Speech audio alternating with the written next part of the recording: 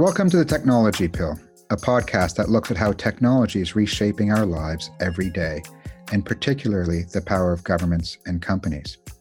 My name's Gus Hossain, and I'm the Executive Director of Privacy International. In this podcast, I have the extraordinary honor to speak to two experts who work every day on questions of identity in Kenya. And the topic for today is looking at this question of identity and identity systems. Normally, you would imagine that an organization like PI, when it approaches questions of identity, it'd be like, identity cards are bad, government should get rid of ID systems. And yet today's discussion looks at how identity systems are a lived reality and how we actually have to help people to get within an identity system, because right now these identity systems are designed to exclude.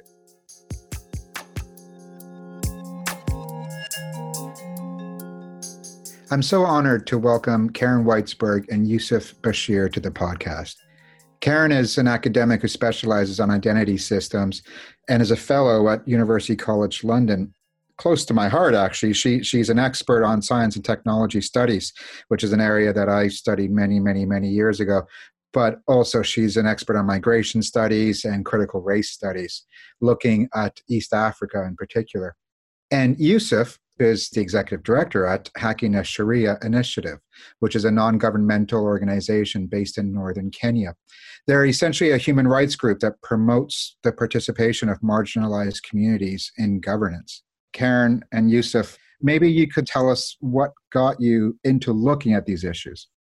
Sure. Well, I've been doing research in East Africa, specifically in Kenya, for over a decade. My first book focused on Somali transnational networks, and I did a lot of interviews with Kenyan Somalis, Kenyan citizens who identify as Somalis. And an issue that kept coming up was the question of identity cards. Many people were struggling to access IDs. Many people equated their feelings of political marginalization with their difficulty, the discrimination they faced in accessing IDs. And at the very same time, in the years that I had been coming to Kenya, I'd also seen a proliferation of biometric technologies in the country. So that's what really got me interested in the intersections between migration and digital identity and biometrics. And it's really through my research that I also met Yusuf. Okay, so my name is Yusuf Bashir. I am a Kenyan lawyer. And the reason why I got involved in this is because I was born and brought up in Garissa, in the north, and I'm ethnically Somali. So this is a problem that I have grown up with and I am very familiar with. So I'd like to start this conversation by discussing the issue that you, Karen, have been working on most recently, and that your organization, Yusuf, Hacking a Sharia, have been dealing with on the ground, which is this question of double registration. Just to frame it, this is a situation where some Kenyan people are also registered as refugees on the refugee databases. This, in turn, creates huge barriers for them in accessing Kenya's national ID system, which is then required for them to access the most basic services in Kenya, like government support, food aid, or even opening a bank account or traveling around the country. And all of this hinges on biometrics and biometric systems like fingerprint-based systems. In 2008, I was part of an evaluation of the UN Refugee Agency, UNHCR, and their deployment of biometrics in the camps in Kenya and other countries. And back then, biometrics were the technology that UNHCR would say would solve all of the problems they had. And so in the context in Kenya that I was dealing with, UNHCR was under a lot of pressure to address what they were being told is fraud within the system of too many people in Kenya claiming to be refugees, and particularly the Kenyan Somali community. And so there were cases that UNHCR was trying to respond to of people with Kenyan citizenship trying to pretend that they were refugees in order to get access to the services and aid that refugees had the right to access. And so when UNHCR started collecting fingerprints, it was their attempt to solve double registration. Now, when I tried to point out to them that their database wouldn't miraculously identify these problems. The Kenyan official said, look, don't worry, Kenya's got a great ID system. We have fingerprints of every Kenyan citizen stored in a warehouse on pieces of paper. And we have expert staff who are capable of looking at a fingerprint and identifying it amongst all the other fingerprints in this warehouse. And they were so concerned about double registration, they felt like the technology had finally come to save this gross injustice that was going on. So that was 2008. And now I was reading Karen's great write-up of her research, and it was a wonderful introduction to the work that Haqqi Sharia is doing about the victims of double registration. Karen, I was wondering if you could just first update us on what is the state of play around the dynamics of double registration in Kenya.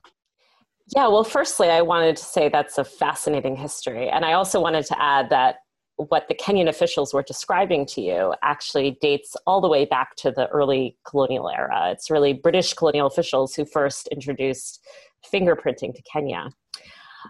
And I also wanted to say that I think the case of the UNHCR rolling out a biometric system as a way of solving this elusive problem of fraud, it shows that there are no simple techno-political solutions to complex political problems.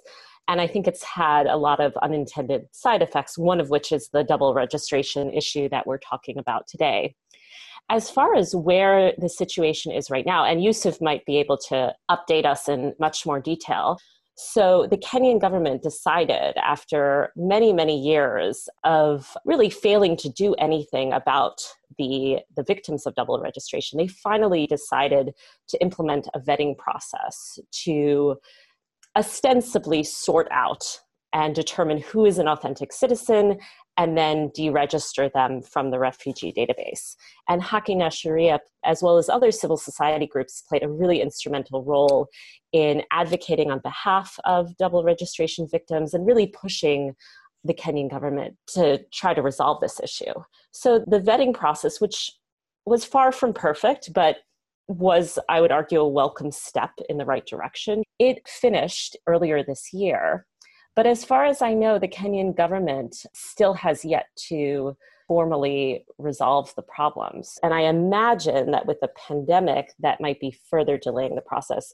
Yusuf, I don't know if you have any further updates. Yes, Karen. I mean, as you rightly put it, Corona has taken over the Kenyan government, and there's very little going on right now. And this is really so sad because the government and other state actors are really using now ID cards as a means of identifying individuals who are being given food aid. And this means that everybody who's double registered, who had hoped by now to have gotten their documentation, do not have it and are therefore not able to benefit from that. Your introduction was quite interesting. And the underlying problem as it was being presented was that Kenyan citizens, Kenyan Somalis specifically, who are seeking to be refugees.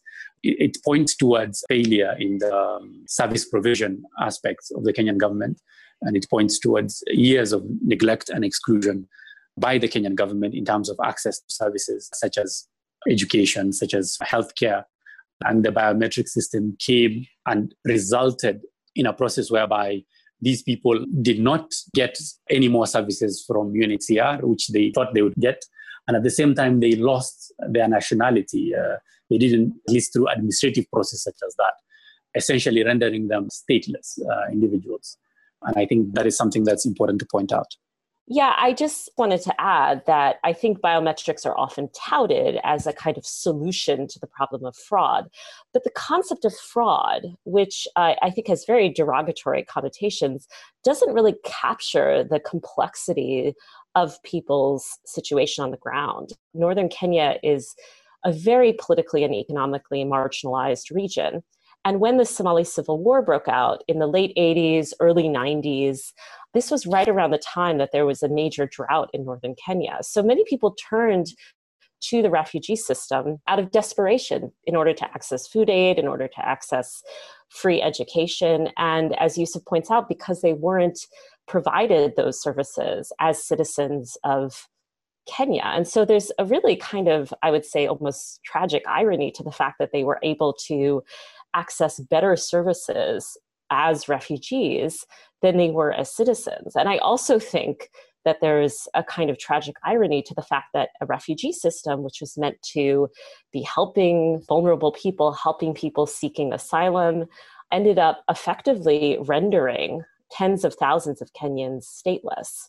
So I think it's really important that we, I would say, interrogate what this word fraud means and whether it's really the right term to apply to people who often choose to pass as refugees because they're under enormous constraints and often out of desperation.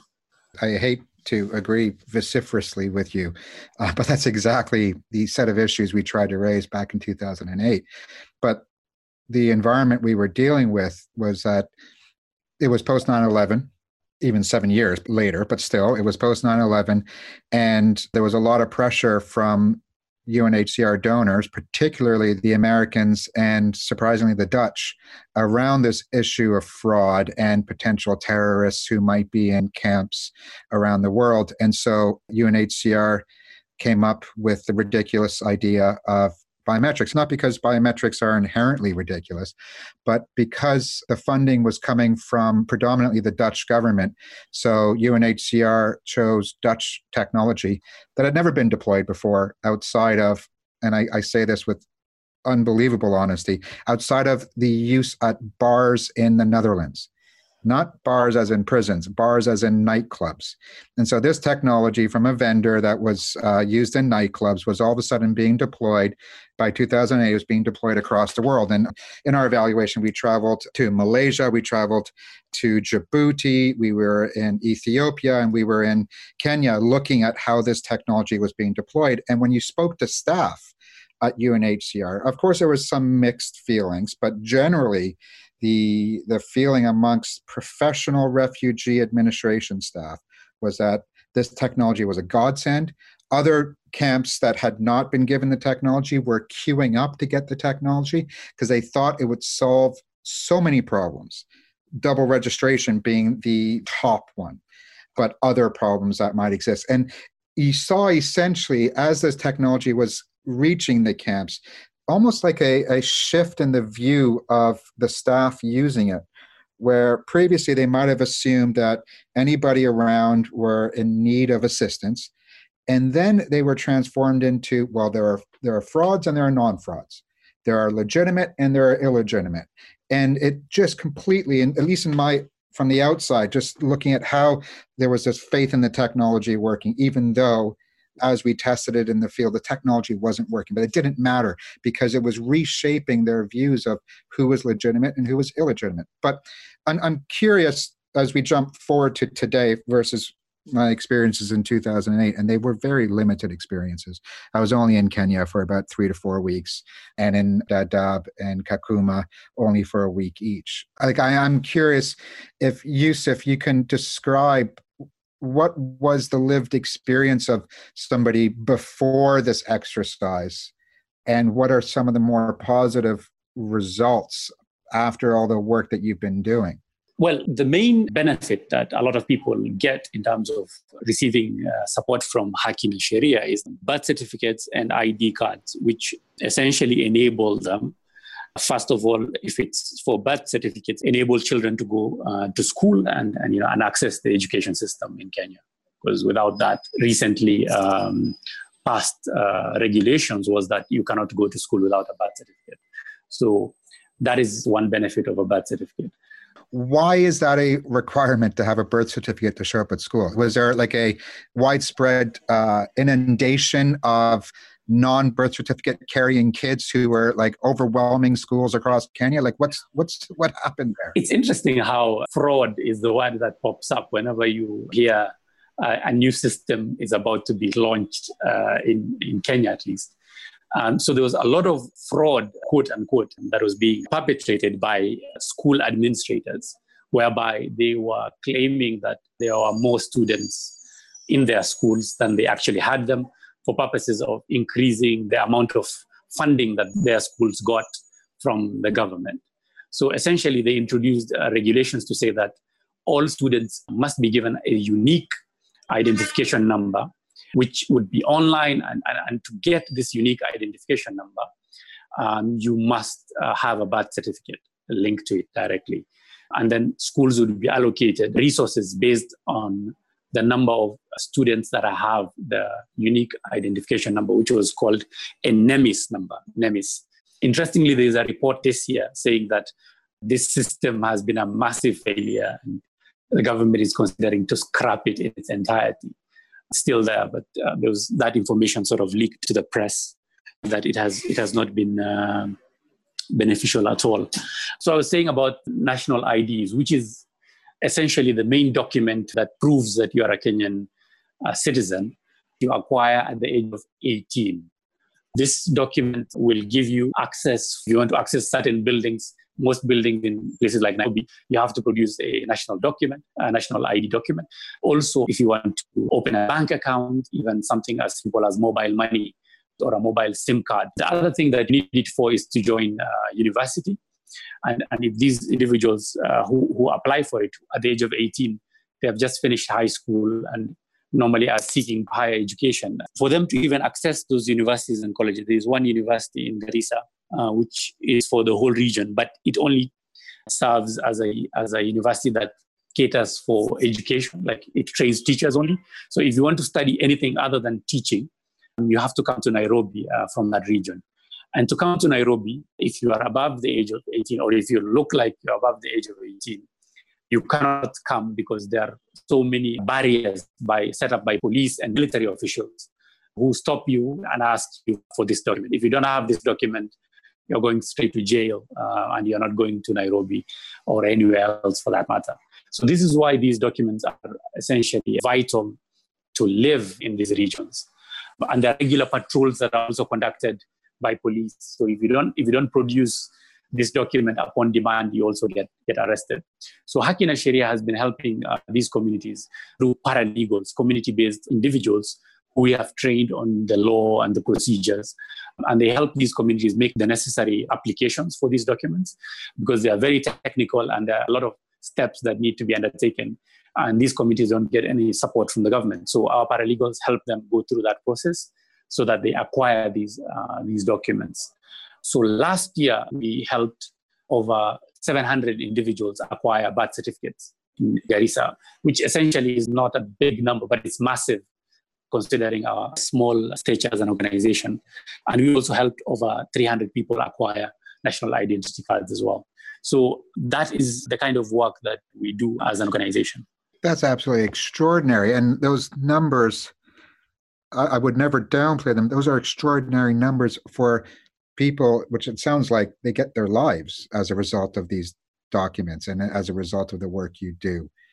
Karen, I was wondering if you could explain, why is the government behaving in this way? What is it that, like you say that historically the identity system was one established in the colonial era, like so many of these administrative systems that all of a sudden become, well, not all of a sudden, they were designed to be burdensome and to separate, to how it is now. Like in other countries, particularly in Africa, using the example of Ghana, over the past 20 years, they've had like 4 different identity systems. What is it within Kenya that this identity system is so entrenched to the point where in order to have justice, we need to make sure people are within the identity system?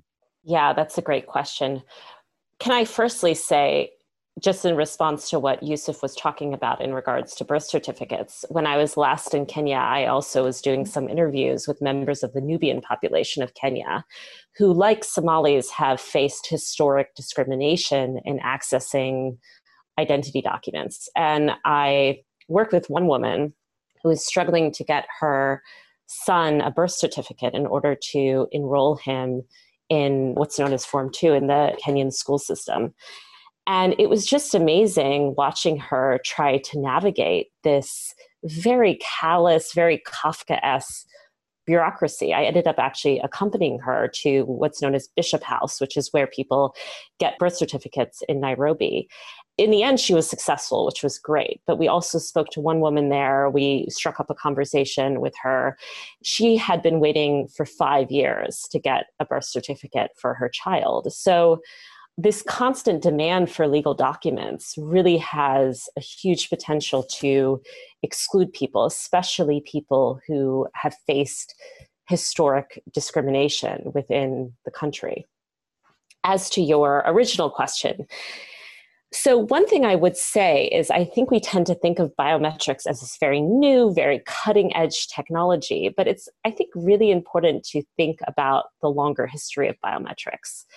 Biometrics is originally a British imperial invention. If we think about what remains today the most common, most popular form of biometrics, which is fingerprinting, it originated in the late 19th century, and it really evolved in colonial India, in colonial South Africa, before, in a sense, making its way back home to the metropole, where it was applied to criminalized populations. So fingerprinting came to Kenya during the British colonial era in the early 20th century, and it was first used really to regulate predominantly male African migrant laborers, and to enforce a system of racial segregation, a system of racial capitalism in Kenya. So it has this very long, fraught history that I think is important to keep in the back of one's mind.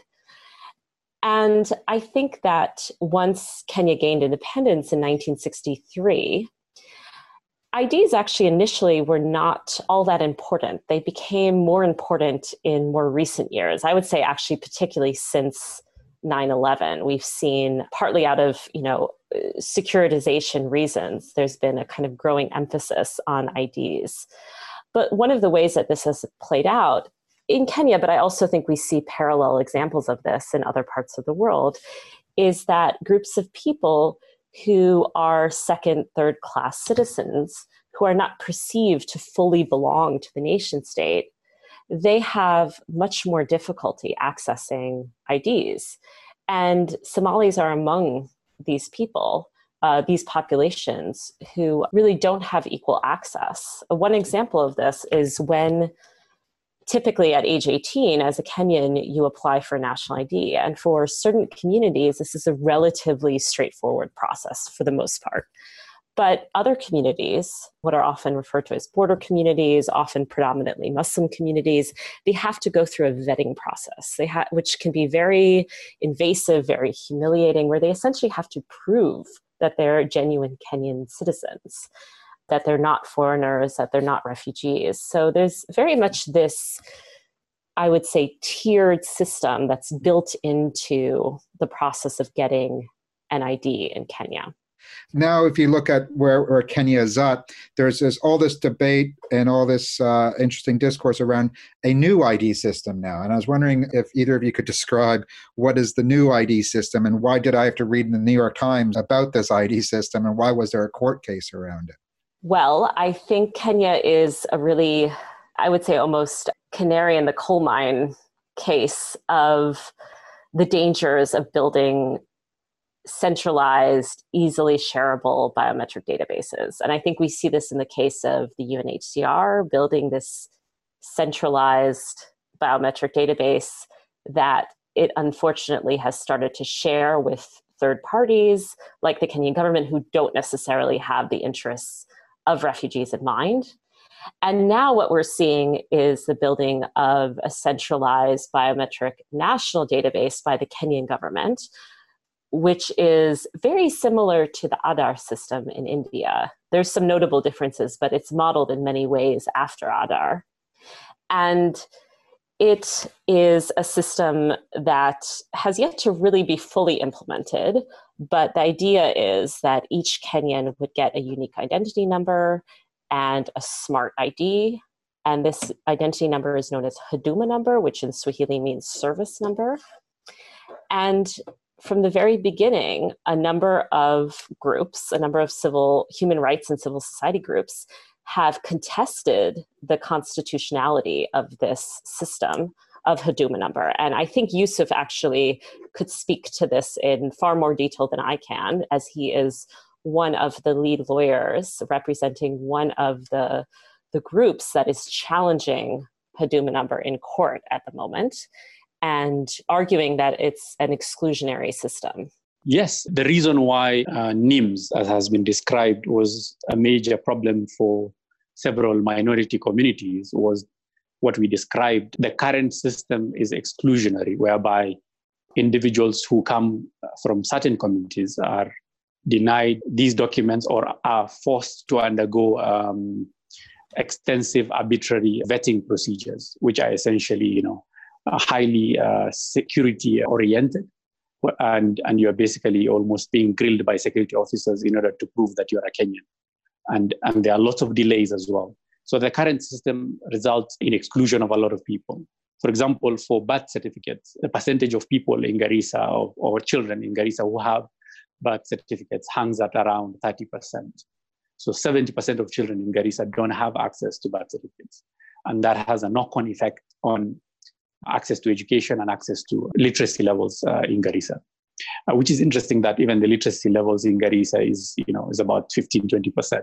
The number of people who have access to documents and the number of people who are literate have this matching effect. So the government came up with this NIMS system, which they called the National Integrated Identity Management System, which essentially is a digitized, centralized database which would solve all the challenges of previous paper-based systems that the government has rolled out. So there are various generations of IDs, and this was supposed to be the latest one and the silver bullet that would solve all the problems. It would bring together various databases that are currently separate, including the one for tax, so Kenya Revenue Authority, including the one for driving licenses, the one for national NSSF, which is National Social Security Fund, including the health. So all these different databases that are being run separately would now be linked with this master database, which is being called the Huduma database, whereby, as Karen described, there would be a special number that would link all of them. So these communities challenged the constitutionality, and Haki na Sheria was involved in this process because I was the lead counsel for the first petitioner. And we sort of agreed that we should use the Nubian community as the face of the case, because the Nubian community has had a very long history of being involved in litigation against the Kenyan government, because they're based in Nairobi. They're not based anywhere near a border. For example, someone could claim that Somalis are based in Somalia and in Kenya, and therefore the government needs to take extra precautions. But the Nubians are based in the heart of the country, which is in the capital city. Yet they are exposed to these rigorous vetting procedures. They have problems in acquiring birth certificates. And they have gone to various international bodies such as the African Commission and also the African Committee on Rights and Welfare of the Child. And they have gotten favorable decisions. And it sort of made sense to have the Nubians be the face of this case. So we filed this case on that basis. But also we filed it on other grounds, such as right to privacy, which a centralized database that is interlinked with several other databases would pose tremendous risk to Kenyans in terms of their rights to privacy. And there were a lot of concerns about issues such as surveillance, which we raised in the High Court. We were partially successful, and the court did point out the issues of exclusion to be looked at. The court also pointed out that the government had to pass regulations that manage the system. The court gave them the right to go forward with it, but only if they passed these regulations that made the system constitutional. One of the interesting sort of results of this case was that the government hurriedly passed through a data protection law, which is mirrored to some extent on the European GDPR as one of the mechanisms to defeat our case, because one of the limbs of the case was that the government does not have adequate safeguards in terms of data protection laws in order to roll out such a system. But the government rushed through Parliament, record time, and the president assented to it, a data protection law, which we have now, but still yet to be operationalized. We have instructions from our clients, the Nubians, to appeal the decision. And the specific concern that we have is the right to have them go forward with the system. And the fact that the court also refused to look at issues of the system design, whether the system being centralized or decentralized and siloed, whether those kinds of issues are issues that a court should go into. And our argument was that this is something that goes to the heart of the case, because if a system is designed in a way that enables the user to violate people's rights, it doesn't matter how many laws you pass.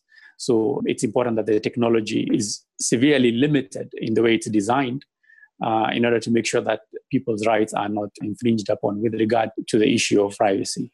I can continue talking, but I think I should stop there. I love that point that it doesn't matter how many laws you pass. I just want to close this off just by asking two final questions.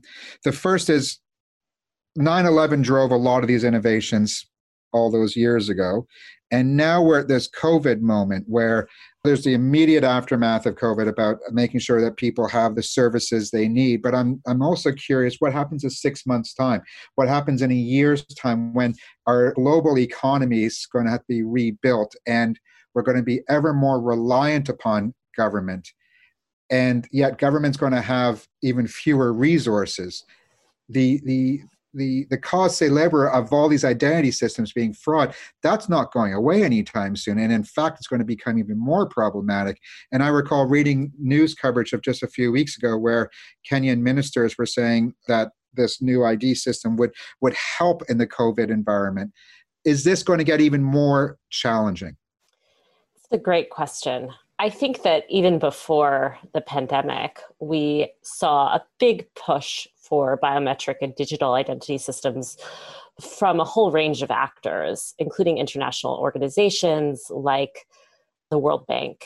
And whereas I think in the immediate years post 9/11, the idea was that biometrics could be deployed to counter terrorism, to identify elusive non-state actors for better border security. In more recent years, biometrics are being touted as a route towards greater financial inclusion, towards more transparent elections, in order to fulfill the UN Sustainable Development Goal of providing a legal identity to all by 2030. So biometrics, it's really amazing to watch that it's how biometrics have proliferated and been proposed as a solution to a whole range of problems. And as we see in the case of Huduma number, very often these systems are rolled out in very haphazard ways without necessary consideration for the risks. Often these systems are rolled out in ways that almost treat countries like Kenya as blank slates that don't consider the long, very fraught history of identification within countries and the potential for exclusion. But your question about how the pandemic is going to change things, I absolutely think the pandemic is going to just accelerate this trend that we've already seen towards more and more biometric, as well as digital identity systems more broadly. And in many ways, the countries in the global south, like Kenya, have long been kind of testing grounds for a lot of these technologies. Yusuf, I'd love to hear your perspective on what you think is changing in Kenya with the pandemic and how you feel about being the testing ground for all these technologies. As Karen said, I mean, the times such as these, when emergencies are in place and people are fearful, governments always use as an opportunity to push rights violation as far as as they can, and to infringe on people's rights and the right to privacy is always one of the first rights that goes out of the window when people are scared, because simple people want to conform, and hopefully, everyone is sort of in this frame of mind where they say, let's just get through this together. There's this narrative that is spun whereby anyone who opposes any steps that are being taken by the government at this stage is looked upon as someone who wants to kill all of us or something like that. So it's you even notice this in the WhatsApp groups. If you ask for accountability in terms of the way the government is handling COVID funds or whatever, there are always a lot of people who are ordinary citizens, but would be very quick to hit back and say, human rights activists are always criticizing, or you're always opposing the government, and these are not the times when you should do that. So one of the things that has already sort of popped up as a result of that is that the government is using information from telecom service providers in order to track and trace people who have been infected, and it was even in the newspapers that this is how they're doing it. And this is being done despite the fact that, the courts are not really operational because, judges are concerned about being infected with the virus. And therefore, there are no judicial oversight over such processes. The government is just going straight to the telcos and asking for this information. And these companies are providing this information in terms of tracking people like that. So the concerns that we raised around surveillance are really coming to fruition during this COVID times. And as you said, the government is already using COVID as an example of pesky civil society types who don't want the government to acquire good ID systems that would be very useful for identifying people during COVID for purposes of providing them with food rations and food aid. And they're having a lot of difficulties, presumably, according to the government, if they don't have the NIM system, the Huduma number would have really helped a lot. It would have saved a lot of money. But all this is, these are just excuses that the government is using in order to become stronger or, to have more authority over people's lives, which is something that governments such as ours always strive to do throughout, their existence. And it's just such a disappointment that, as you so perfectly put it, like in these moments of crises, people have the sentiment of let's get through this together. And yet that protection of the community, that communal thinking is going to be used by authorities to build systems that watch everybody and build systems that exclude very specifically and very targetedly some people. And so this wonderful warm moment that we're all having as humans is going to be destroyed by the administrative and technical ambitions of the powers that be.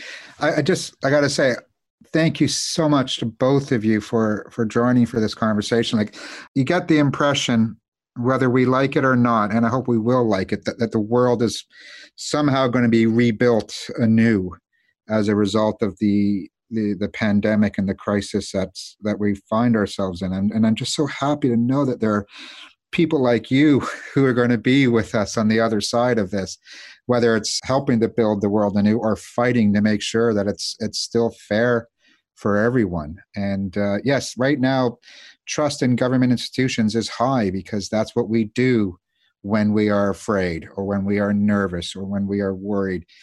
When that starts to fall and people see with fresh eyes what was done in these moments, they're going to want something new. And I look forward, as I said, to us all being there. And as we were having this conversation and I'm looking at the window, I saw a single plane fly through the air. And it's almost, as much as that might bring environmental disaster, it also offers the opportunity that maybe we will all be together again someday relatively soon. And I'm looking forward to that. Thank you both very much.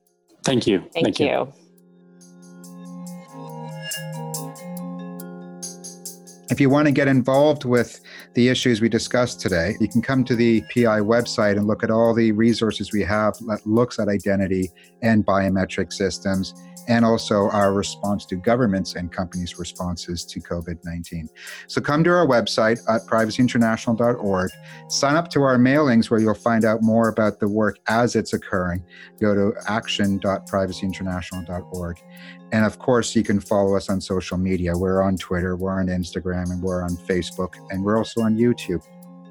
And as you've probably now become accustomed, while we have these monthly long-form podcasts, you'll be hearing from us in the next few weeks with shorter-form podcasts where we discuss the latest news around COVID or other types of developments that are going on. So please continue to follow this podcast, and you'll be hearing from us again soon. The music is courtesy of Sepia, and this podcast was produced by Max Burnell for Privacy International.